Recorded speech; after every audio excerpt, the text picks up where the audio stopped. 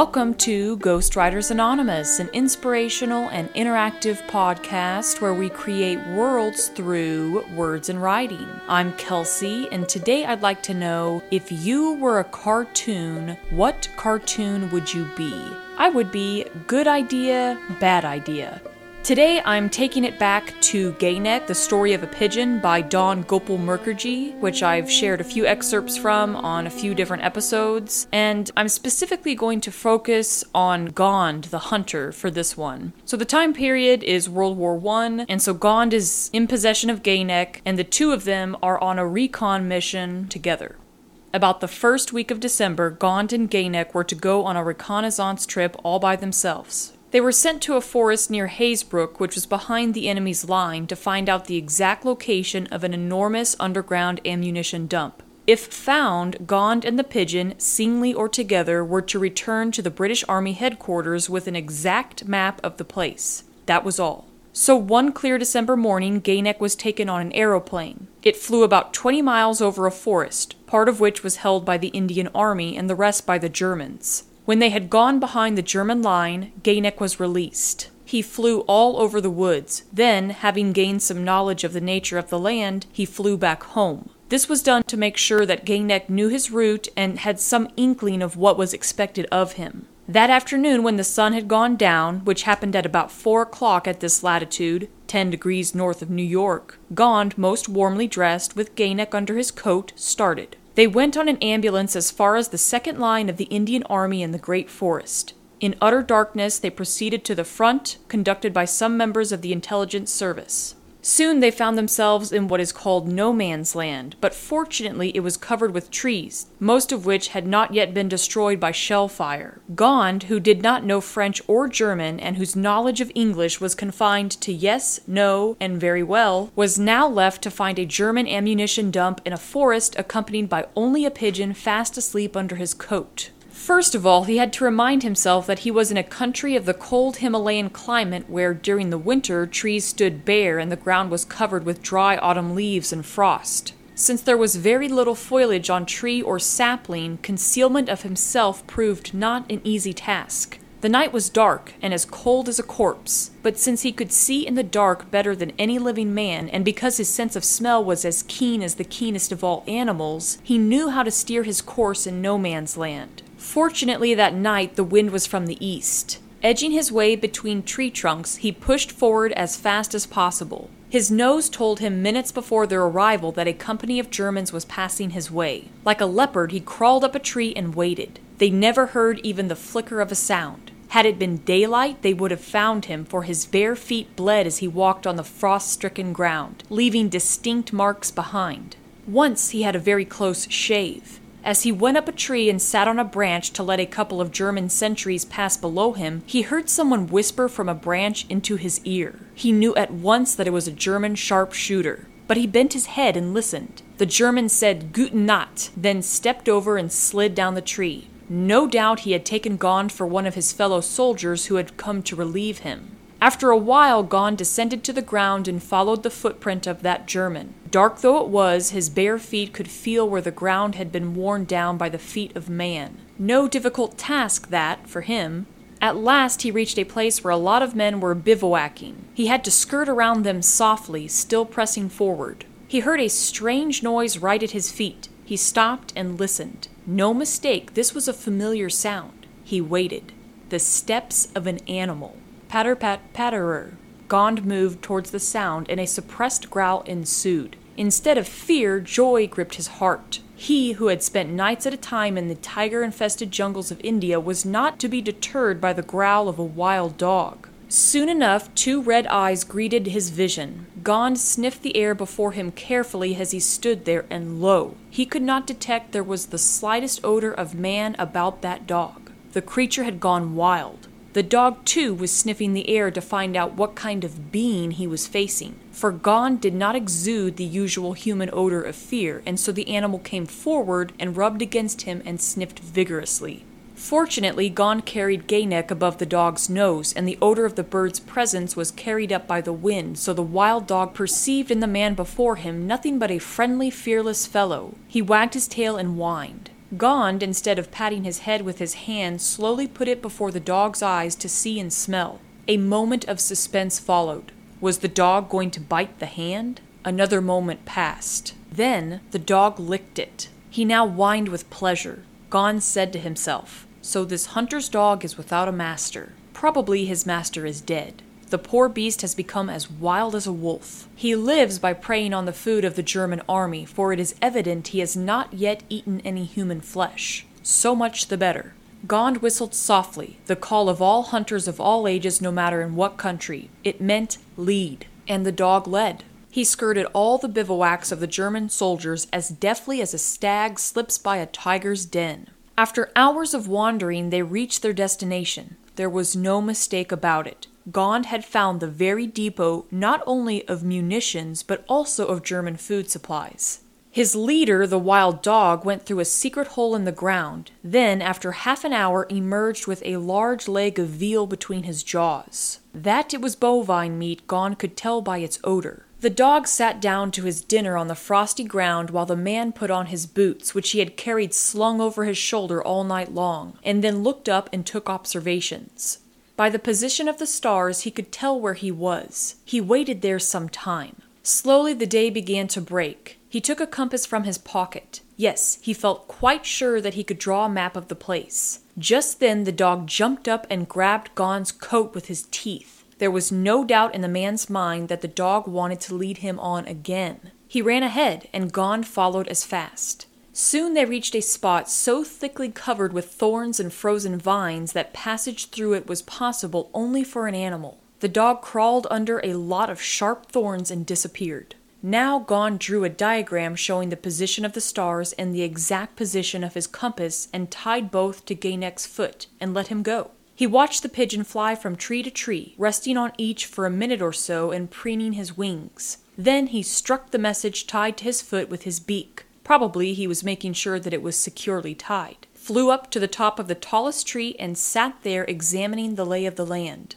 That moment Gond, who was looking up, felt something pull him. He looked down at his feet. The dog was dragging him to a hole under the thorns. Gond bent low enough to follow his mentor's direction, but at that moment he heard the flutter of wings overhead, then the barking of rifles. He had no desire to get up and investigate whether Gaynek had been killed or not. He crawled down under the thorns till he felt as if his stomach were glued against his backbone, and both sewed tightly to the ground. He pushed and crawled till suddenly he slid down, falling about 8 feet into a dark hole. It was pitch dark, but Gond hardly noticed that at first, for he was occupied in rubbing his bruised head. When finally he tried to discover where he was, he made out that he must be sitting on a frozen water hole covered like a thieves' den by impenetrable thorn bushes. Even in winter, when no leaf clad the branches and vines overhead, the darkness in daytime was thick there. The dog was still with him, and had evidently dragged him there to safety. The poor beast was so happy to have a friend with him that he wanted to play by the hour with Gond, but the latter, being sleepy, dozed off into a perfect slumber in spite of the noise of the guns not very far away.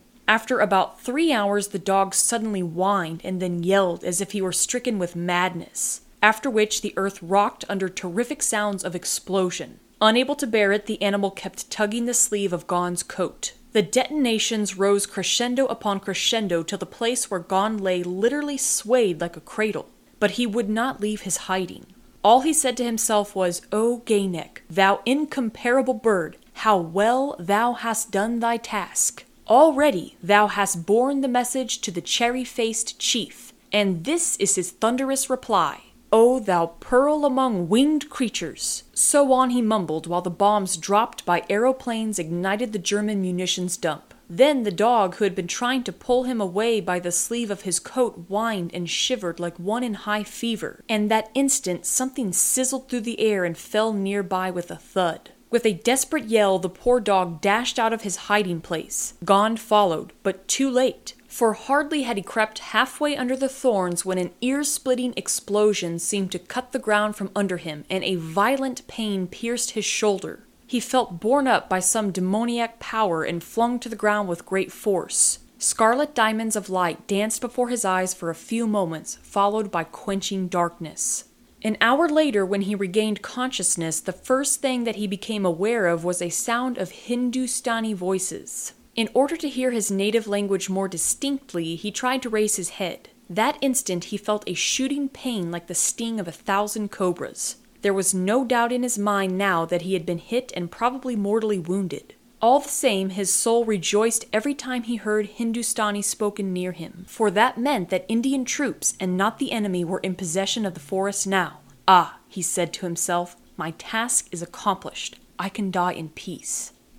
As it turns out, Gond does not die. As for Gainek, he does deliver the message of where the enemy's munitions dump is. However, Gainek is under heavy gunfire and his leg is shot and broken at the groin. So it's dangling below him, encased in loose flesh, along with the note. It happens to be the leg that is carrying the note. And the poor guy is scared to death and he's just going. And we've been here before with Gainek, who has had a few traumatizing experiences with a baz, with a hawk, and it made him afraid of flying. So he had to be taken to the lamasery to be healed of his fear. Well, now he simply will not fly at all after this mission. He's examined by doctors, his leg is fully healed at this point, his bones are good, his wings are good. He's learned that it's dangerous to fly, and so therefore he refuses. So Gond is in the hospital, he's healing up, and the author goes to visit him there. And that's where Gond tells him what happened and about the dog. That dog, Gond took up the story, must have lost his French master early in the war. Probably the Germans had shot the man, and after that, when he saw his master's home looted and the barn set on fire, he went wild with terror and ran away into the woods where he lived hidden from the sight of men under the thick thorn bush, as spacious as a hut and as dark as the interior of a tomb. Probably he ventured out only at night in quest of food, and being a hunting dog by heredity, all his savage qualities returned as he spent day after day and night after night in the woods like an outlaw. When he came across me, he was surprised because I was not afraid. I gave no odor of fear. I must have been the first man in months whose fear did not frighten him to attack. Of course, he thought that, like himself, I too was hungry and was looking for food. So he led me to the German food depot, and through an underground passage he crawled into a vast provision chamber, a very gold mine of food, and fetched some meat for me. I drew the conclusion that there were a series of underground chambers in which the Germans kept not only food but also oil and explosives, and I acted accordingly. Thank the gods it turned out to be correct. Let us change the subject. To tell you the truth, I hate to talk about the war. Look, the sunset is lighting the peaks of the Himalayas. The Everest burns like a crucible of gold. Let us pray. Lead me from the unreal to the real, from darkness into light, from sound into silence. After meditation was over, Gond silently walked out of our house to begin a journey from Calcutta to the lamasery near Singalila. The last part of February 1915, it became quite clear to the Bengal regiment that Gainek would fly no more. Gond, who had brought him, was no soldier. With the exception of a tiger or a leopard, he had never killed anything in his life. And now that he was too sick, they were both invalided back to India together. They reached Calcutta in March, and I could not believe my eyes when I saw them. Gond looked as frightened as Gainek, and both of them appeared very sick. Gond, after he had delivered my pigeon to me, explained a few matters. I need to be healed of fear and hate. I saw too much killing of man by man. I was invalided home, for I am sick with a fell disease, sickness of fear, and I must go alone to nature to be cured of my ill. So he went up to Singalila to the lamasery, there to be healed by prayer and meditation.